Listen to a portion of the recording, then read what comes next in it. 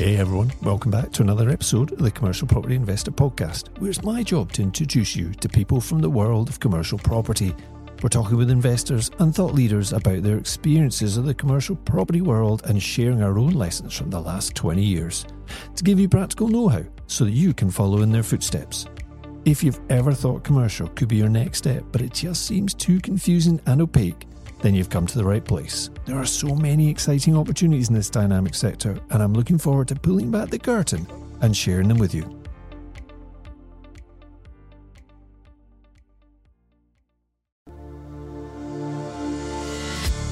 And it's also having that flexibility, building that into the plan of working it out. And it goes back to people like buying off plan, like why it's done for sort of house builders as well. They're buying into something, they can customize it, work out what size. Hello, welcome back to the Commercial Property Investor Podcast. And my name's Jerry Alexander. Today I've got Zoe Ellis-Moore with me. Zoe, hi. Good morning, hi there. Nice to see you. Zoe's joining us from her business Spaces to Places.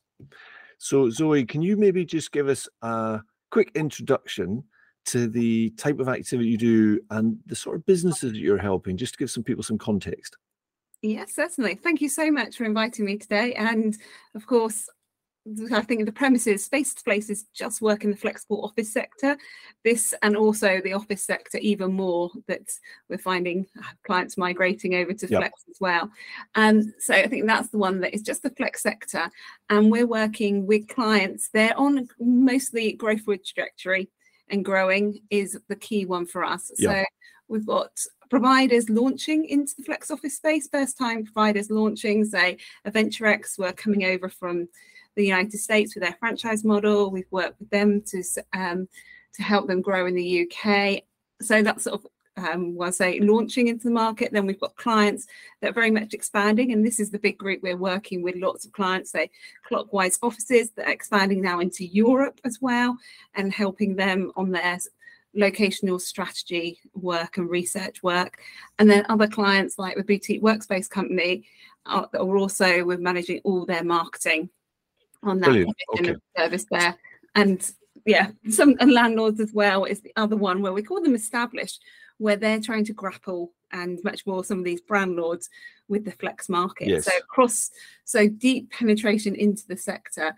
And the key ones for us is, from my previous experience of 20 years commercial property, always been looking at research and linking it with brand and marketing and really understanding the brand side and the influence. But I think it's important just to point out, you do concentrate a lot on researching the market sector that brand is trying to penetrate, and then developing your marketing and lead gen around that, and strategy as well.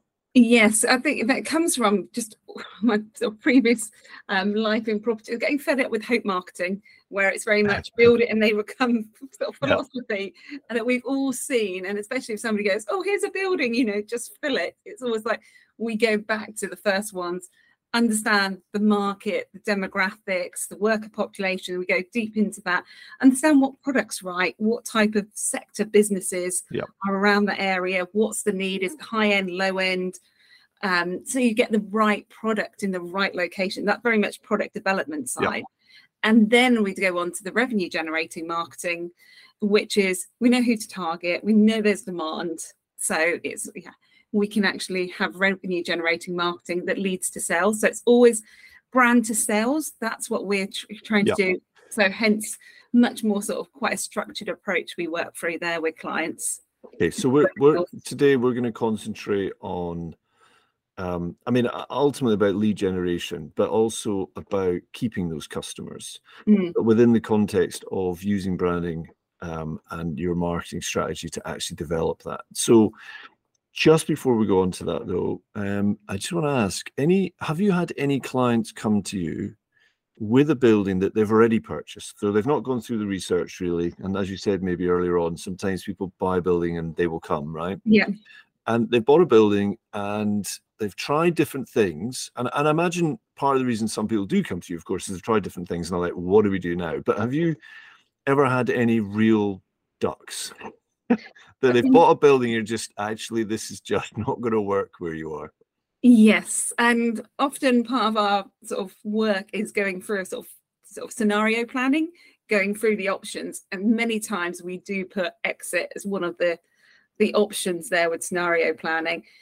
It's interestingly, it can be, somebody with one location, but we often work with on portfolio size. Yes, okay. Where they have one site location that's really not working, and we have to come in and do sometimes sort of that detective investigation work, going, okay, what's gone on here?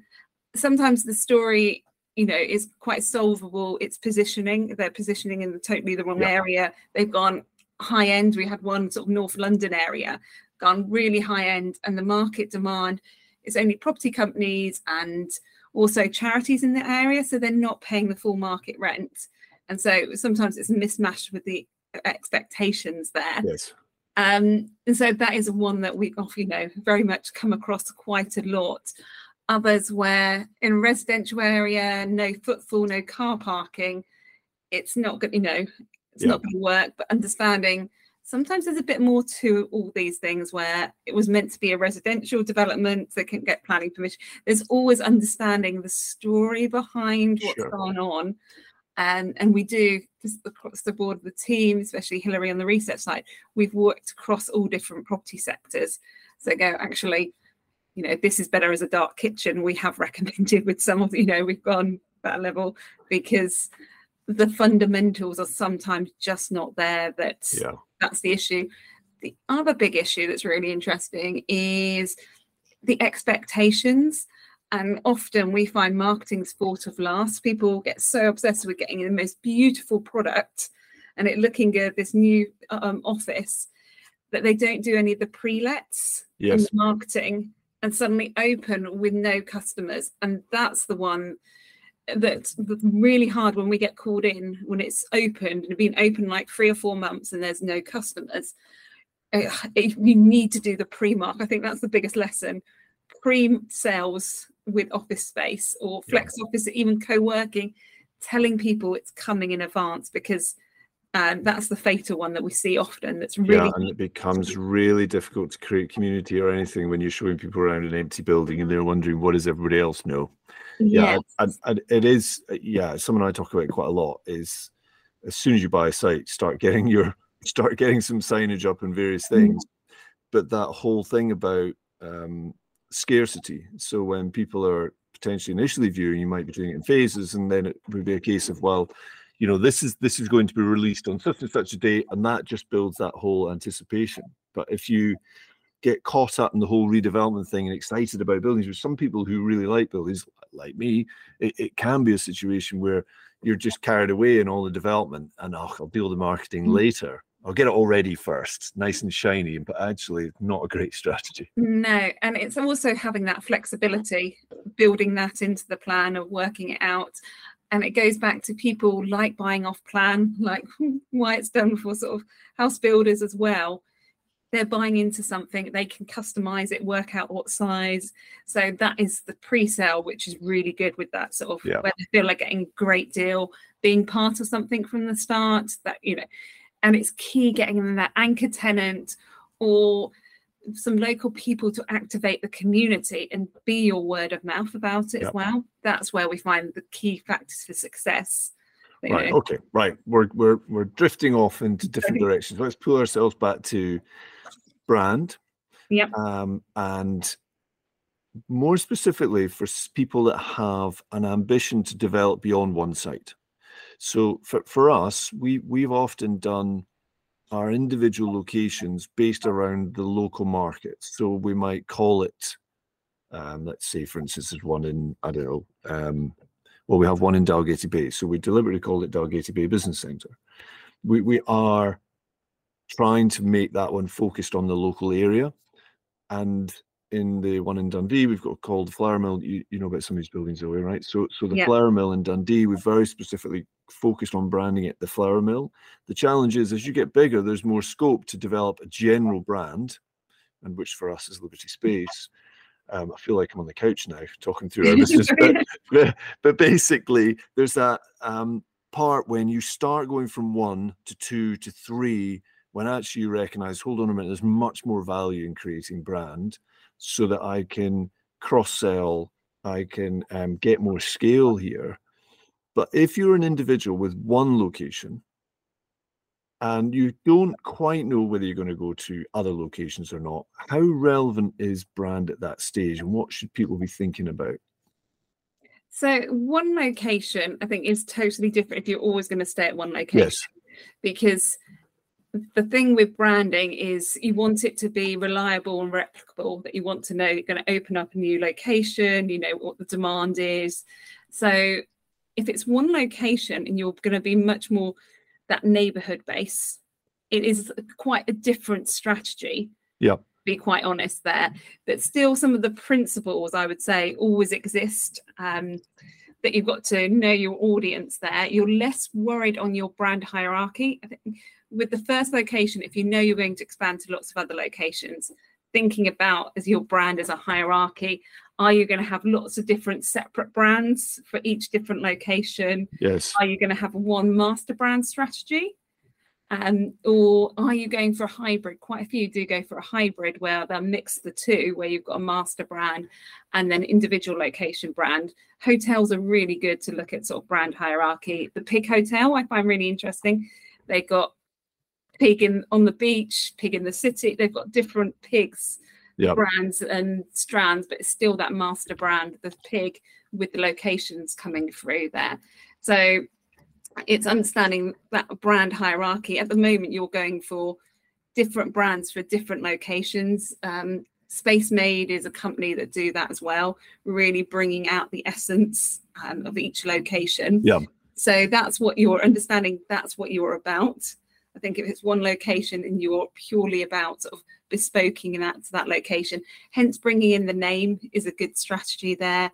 Or sometimes it's a feature of the building or something that unique that you're bringing out there. The one that I think is interesting for us is having that roadmap and understanding you're always going back to the basics of USP with a brand. So one we worked on was Worting House and Basingstoke. It was a serviced office in a parkland setting in some ways. And the thing for us was, it was been around for 20 years and reaching COVID stages, lost a lot of clientele, and they realized the market had changed and they needed to change, because the perception from the logo and the impression, I think that's always the one trying to get that independent perspective on what does your brand say. People were seeing a house and they weren't sure because they focused so much on this Worting House. Yes.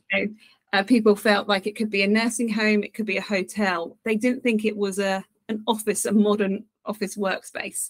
So quite a lot of that was the perception changing that we needed to go on, because people looked at the building and was like this burnt red colour, and then they were thinking, oh, horrible coffee, carpets, the brand colour conjured up a whole different impression. Let me ask you a question.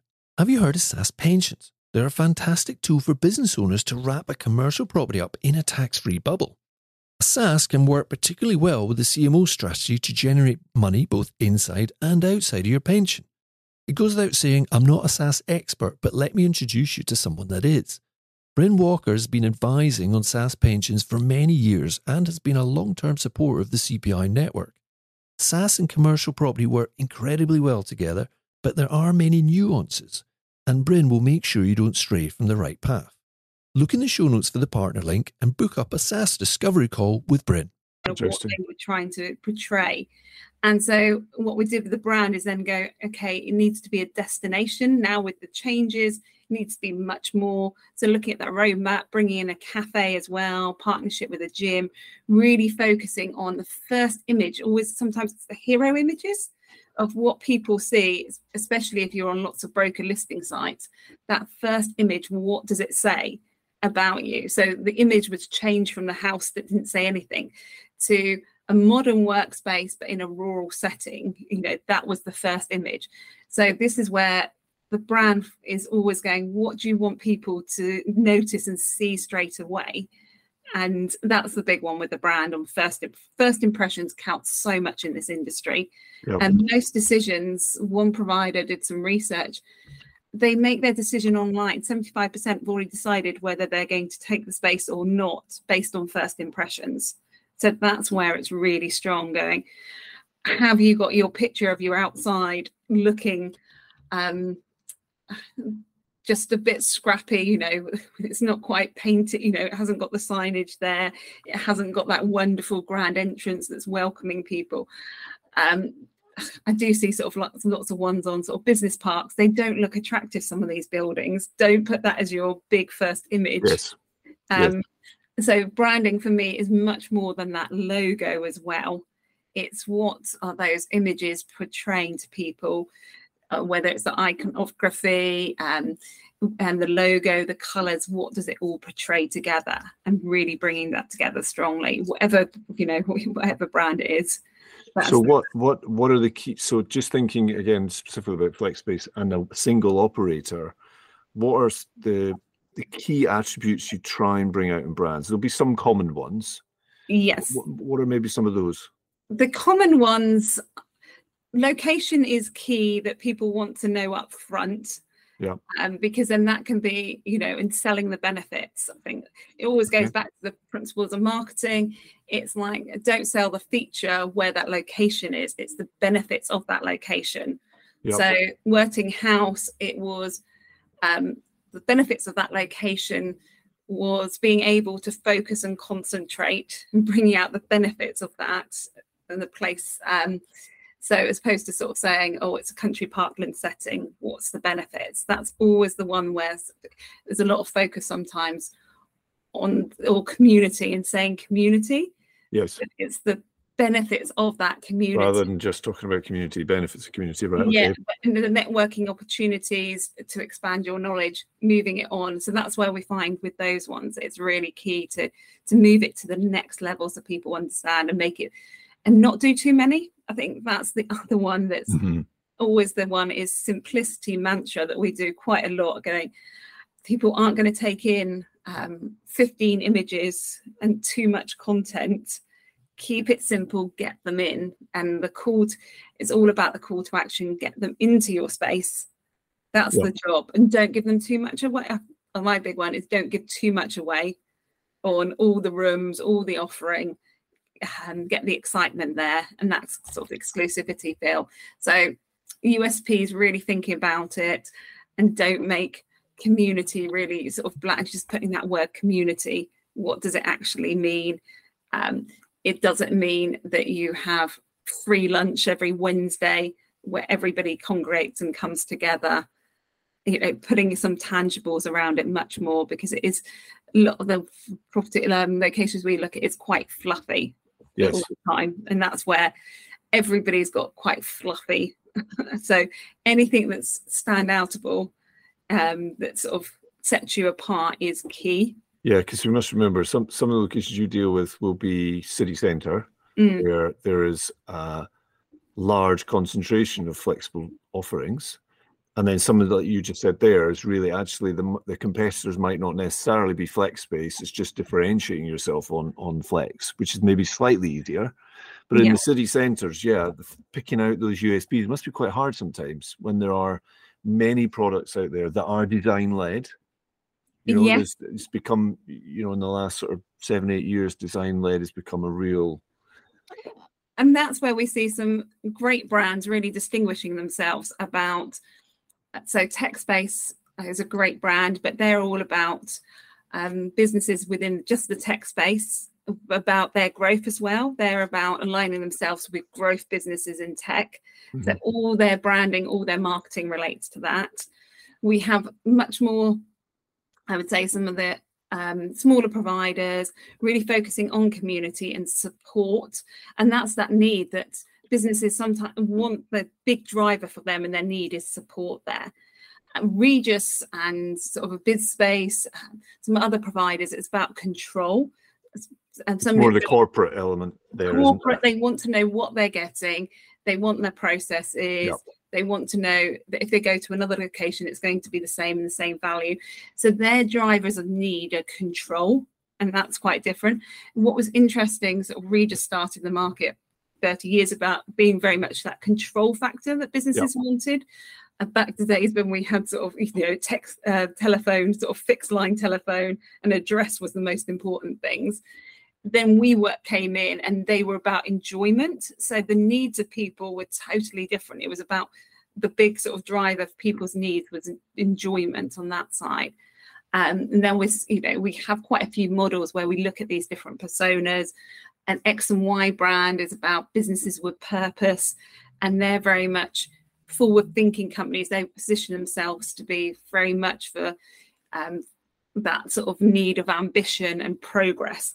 So where we go lots more, where it's a bigger, larger brand, where we go quite a lot into detail, bringing out these different types of personality types within the branding.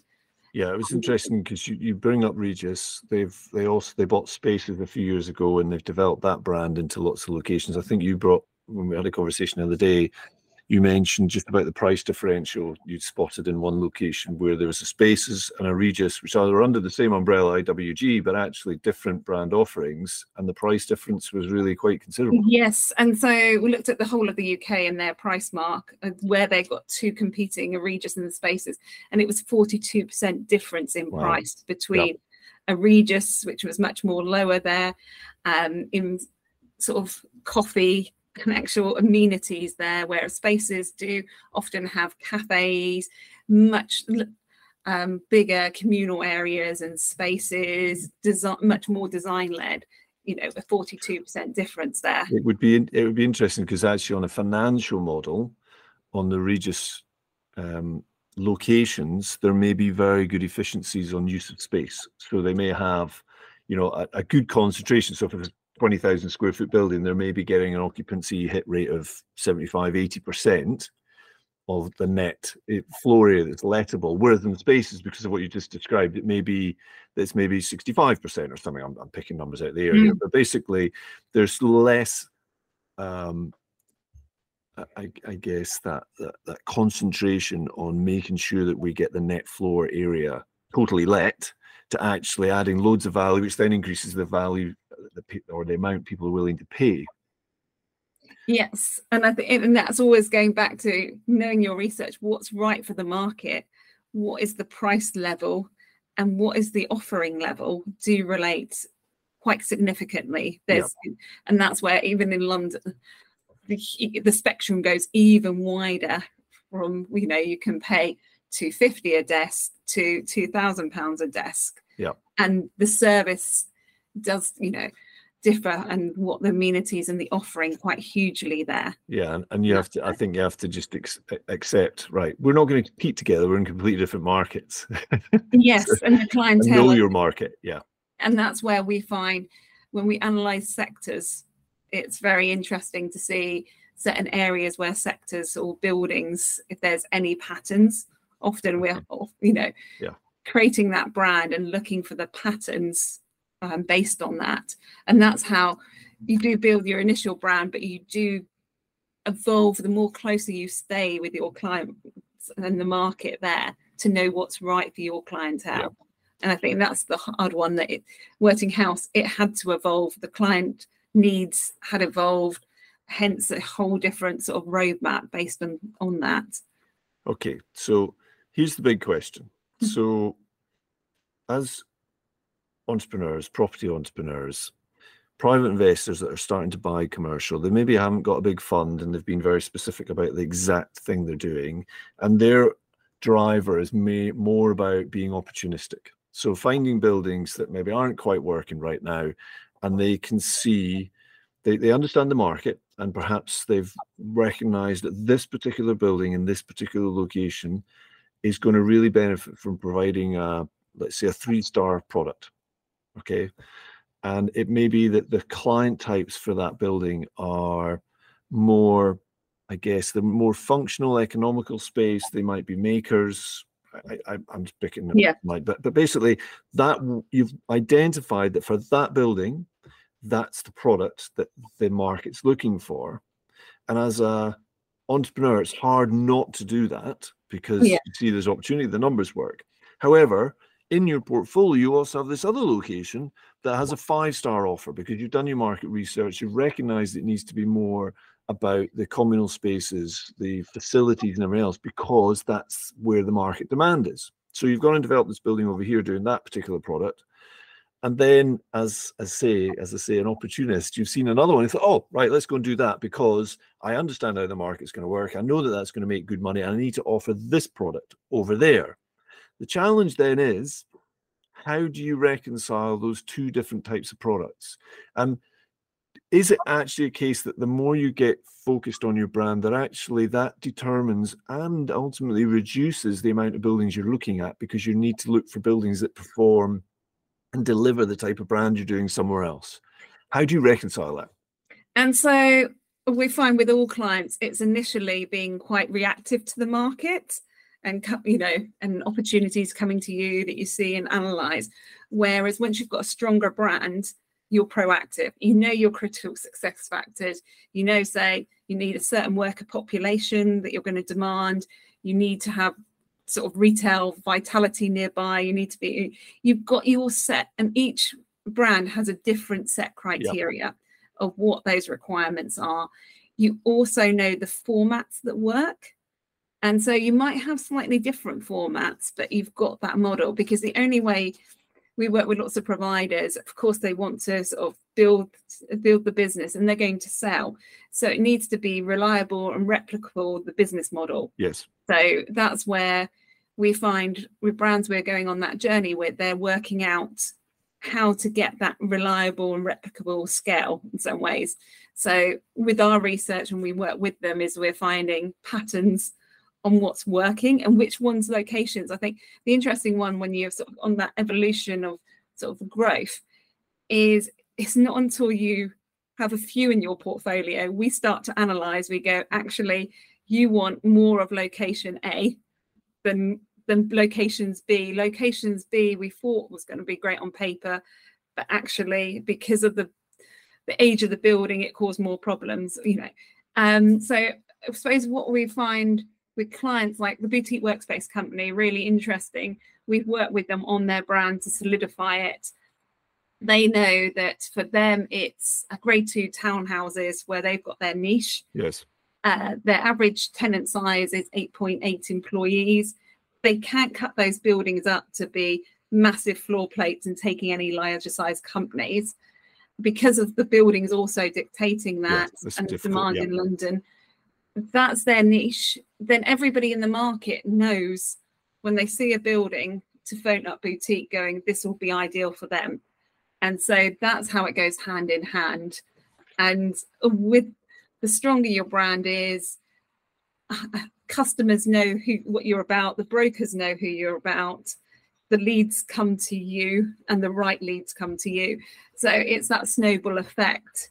And that's, I think, always the one where it's not until you have a portfolio and you can start analysing it do you work out really where you want to hone in. I think that's always the trouble. And quite a few providers do then sort of dispose of certain sites for certain reasons as well, because it's not working for their setup, their operational setups. That's sometimes, you know, working out what size works for you as well. Sure. And with the staffing, because that's the one until you're doing it. So that's where it is a bit of a process. It's not going to be, you're going to have that brand. It does evolve the whole time. Brands evolved, and where we work with clients is it's more just that professionalization of moving it to the next stage. I think everybody then creates initial brand, and it's like it needs to evolve. So most of the time we're stripping, to be quite honest, because simplicity is key. Like we go in and going, oh my gosh, you've got 5 different packages for people. They're overwhelmed. Just give them 2 options. Classic sales, only 2 options on purchase, because too much choice brings confusion, and that's the biggest thing in the market. Property is a nightmare because it's not like baked beans on a shelf or anything like that. That's easy, standard, replicable. Property's got so many different variations that you have to deal with the buildings, the different locations, different sizes. That's the hard thing. And so, that's. It's interesting when you're saying there about professionalising. Yeah, I mean, you basically need to grow up. And we do see some going through the teenage years as well. Yes. Sometimes I do say to different brands we're working, I feel like you're going through your teenage years. You're not quite sure of who you are and stuff. And that's just the evolution with businesses. So having said that, there is it's a path, it's an evolution. For somebody who's listening to this, who has one location right now, but has ambitions to grow to more locations, they've started identifying opportunities, and they may be being opportunistic, as I suggested that maybe a few are. What are some of the things they should be thinking about in terms of their brand and how they're developing their current building and its personality, shall we say, with an eye on the future and what they're going to be doing longer term? What are just some of the key things they need to be thinking about? Even if, okay, we might need some mid-course change of direction. Yep. What are some of the fundamentals that would be good to get in place now, knowing that we're going to be growing, so that we don't have to unpick lots of things when we get that site number 2 and think, oh, right, this is, I need to start changing what I'm doing. So a lot of our work is on platforms and sort of processes, that sort of side, and creating playbooks as well to make it easier to know what you're about. And so a playbook, sometimes simply the clients just love that we have a boilerplate copy text, short 1-line text, 3 lines, 4 lines, that you can rinse and repeat quite quickly, that you fine tune instead of making it up the whole time, the whole time. Is this in terms of lines you're using for sales and customers? Yes. Yeah, rather than processes. All of it. I think it's just always having those snippets that you can go back to. Yeah. And creating this whole sort of playbook there with everything in it. That's where some of the simple things on that. Systems is another one, thinking about if you're going to scale, working out what systems. We've talked about sort of entry access systems, having the same, that you're constantly not using different suppliers. What can you sort of work on that then you can grow? We often call it this platform for growth that we're working on, going, if you're going to keep on doing these things, and what we take our clients through is opening up new locations. We have a checklist of all the activities, and it's very much making sure Google My Business setup, all these different things from the start. And we've got core activities, nice to have activities that you can do with community building and things like that. But it is documenting things, I would say, is the crucial one. My biggest bugbearer that we come in often is people set up social media profiles everywhere, and then later trying to come in and unpick where they don't know what email account or who created it, and then that person's left and it's connected to their own personal Facebook. It's putting that all down, knowing your online footprint is really important with that setup. So often at ours is a lot of the work we're doing with business is documenting things, to be quite honest, because it's not until later that suddenly like with Google My Business, you want to connect the 2 brands, you want to manage them through one profile and things. So a lot is on, you're doing things at speed and fast, but documenting everything you're doing to stop you keep on doing the same. I was just going to say, those that are going through that process right now of setting up a location, try and document as much. It's really difficult though, isn't it, when you're in the fire trying to get on with it all, making sure that all these dots are joined as much as you can, spinning a lot of plates. It's difficult to actually take the time to document it. If somebody tells you need to do something, you've got to have an instrument, you've got to do all these different things. And a lot with our clients is going through, these are the core, these are the, what's going to drive you leads at the end of the day. We've got our hit list of which brokers, which locations to use and different. So it is much more formulaic. And that's the one where, and you don't think of that often with brand, but that's the only way you get scale with a brand. It's been so sorry, just you've just led me into a question I'd like to ask, slightly off piste, but with different locations, and maybe we could say within the M25 and then outside the M25, but is the proliferation of the online brokers such that they are the main source for most London-based businesses?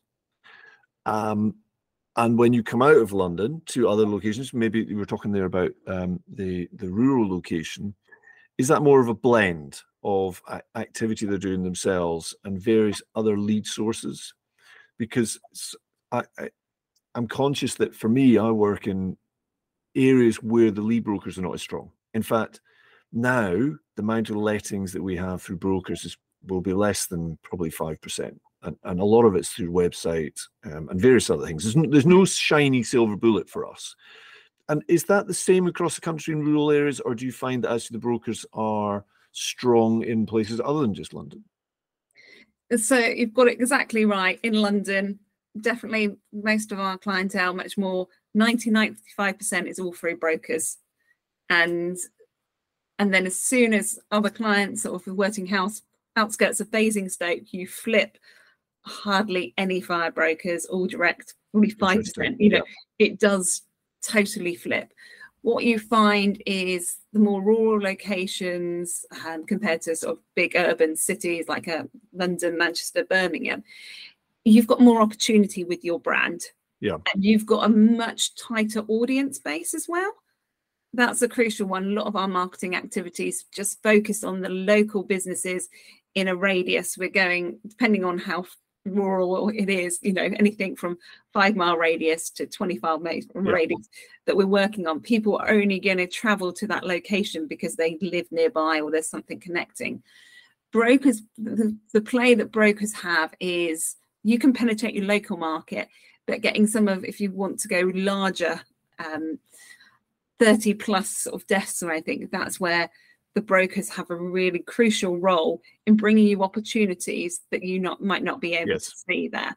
So I think it depends on your desk size as well, on if you're very much under sort of 15 desks and stuff, and you're in a rural location, your own marketing is your strongest there. Yeah. Building up that, and it takes a while to build up demand. I think that's the other one, managing expectations with sometimes to get to that occupancy levels that you want. It might take 2 years because you've got to penetrate the local market. And a lot of the activities are really much more penetrating on that local community. So it's commercially driven, keep on telling the same people that businesses in the area. Often it is other providers, there's only, looking at that pool of what is in the area as well. Okay, so that's interesting insight. Yeah. Okay, so for just going back to the individual who's taken on one location right now, and they're trying to understand what their USPs are. What would you suggest them as a good way to evaluate those USPs? Because we mentioned earlier on about the difference between benefits and features, right? Mm-hmm. So what are some of the things that people should be doing to consider what their USPs are? Because they may not be apparent straight away. I always, from my experience with retails and hotel industries, always thinking go back to analogies of other businesses that you can look at. Mm-hmm. So Tesco's is always a great example. Are you a Tesco Express? Your size, if you're sort of 8,000 square feet, are you a metro, Tesco Express more outside, car parking access there, or are you a metro version of Tesco's, a small version in a city centre, or are you a general sort of Tesco's, or are you their sort of massive hypermarket? Yes. Are you going for that scale? Are you being much more for HQ for offices, for big offices? Are you a HQ? And so that's where it's thinking about what the format, who you're serving as well, all comes to play with then thinking about the USPs. If you're maybe somewhere in the middle of massive hypermarket and an express, is it about a club then? Is it about like-minded businesses getting together? Is that your USP? Is that the value you bring? Are they coming for a reason much more than just the space? Mm-hmm. So that's where sometimes I find looking at it going different formats. If it's express model, it might be that people are popping in and out more than ever. Yep. The frequency is high, but they don't stay in the office so long. There's different reasons there. So that's where it comes back to thinking about what's your format in some ways. Yep. Okay. The format could be if it's out of town, On a business park, it's much more, they're coming for head down work. You know what style of clientele you need for that on that side. Okay, so that's basic. That's really talking about the format, the operation that you're going to be delivering. But if you've got 3 or 4 others that are doing the same on the same business park or around the corner, whatever, how do you dig deeper into what your USP would be against those? Is that, I mean, I think that's quite a lot of analysis, self-analysis. So differentiation can be your client type or your price point as well. That can be the one, you know, the middle area we find with any brands is hard when you're quite the same. If you're low cost, that's a strong differentiator. If you're high premium, that's a strong differentiator. It's that middle market that can suffer, Yes, because it's very much tit for tat. What we do a lot is looking at supply and demand analysis to work out, mapping out the competition to go, what do you have strong? I think when it's a very location to location, you're working out, why do you lose deals? You know, what do people come to you and say they didn't realize you had and have been really excited about? Often what we will do with a brand there is go on looking at lead flow, what leads have come in, who haven't converted and why.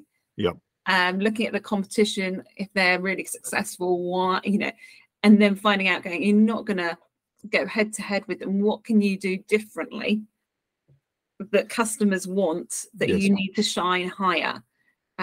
With that sort of very much one location base that you need to drive sales, it is going back to looking at everything and listing it out, going, we feel really strong, we need to shout about this one thing higher and above everybody else. If it's car parking, so, you know, it can be something very minor that you've got a linkage in with a gym or something else that you feel that's the clientele that you want and it's the strongest thing.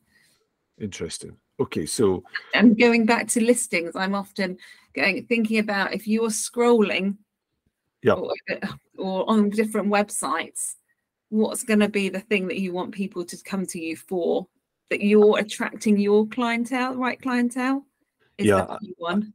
I think I'm interesting is that with that discussion there about the brokers in some locations being 95% of the leads, you've only got a thumbnail really, and some brief description. But of course, the brokers don't want to tell the client where you are and what building it is, because they want to obviously get their commission, so they can't set up that direct connection.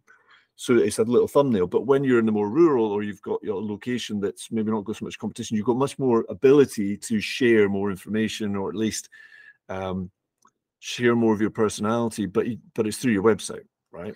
I mean, some of it will be socials, but a lot through your website. Signage is crucial. Often we look at location, go, actually signage opportunities there, partnership opportunities, really penetrating the business community there is some key tools that are used. Sometimes guerrilla marketing, sponsorship, lots of different tactics you can use. But always with marketing, keep on saying the same message over and over again. So they don't keep, I think, where we sort of come back and unravel it, goes back to one of Steve Jobs' quotes that's always really good. It's like focus and simplicity. They're the keys. Once you get that right, you can move mountains. But don't keep on, I go back to having that boilerplate text, everything that you're like, this is what we're constantly saying, because people are not engrossed in your brand like you are. Yes, of course, yeah. And so keep on, and it's okay to keep on putting the same, if people keep on going, oh, we need to refresh our images, keep putting that same content, because it's slowly getting into people's subliminal. And it's about timing, isn't it? You know, somebody might not be looking for an office tomorrow, but they might be in 2 years' time, so and get yourself established. That's where I'm like, local, you know, strong signage there, strong connections with other businesses. The feedback from businesses is crucial. Social proof as well. When it's very much local, you've got that direct opportunity with customers, that social proof. You are your current client base. Quite a lot of sometimes the questions are when people come on tours, it's like, who's the other, you know, what other businesses here? That's the reason they're coming. That's interesting. Yes. So understand that. So there's an actionable tip for people just to go and do now, is try and get that customer feedback and start relating that into, well, as you say, social proof, but relating it into the various forms of media so that people can see that and feel they're not the guinea pig and understand what type of customers that they currently have and what's working. Yeah. Fantastic. This has been really interesting, Zoe. I think we're out of time. It might be we need to come back and pick apart one or two of those more specific areas, but thank you so much for joining me today. It's been really fascinating. Likewise, thank you very much. And if anybody wants to connect on LinkedIn, it's always the best channel. I was just going to ask, where is the bit? I will put some notes in the show notes. I'll put some contact details, but just for those that are having a listen, LinkedIn, best place? Yes, you'll find me on LinkedIn quite easily with Zoe Ellis-Moore with spaces, places there. Yeah, fantastic. All right, thank you so much, Zoe. We shall speak again very soon. No worries. Take care. Thanks, everyone. Cheers.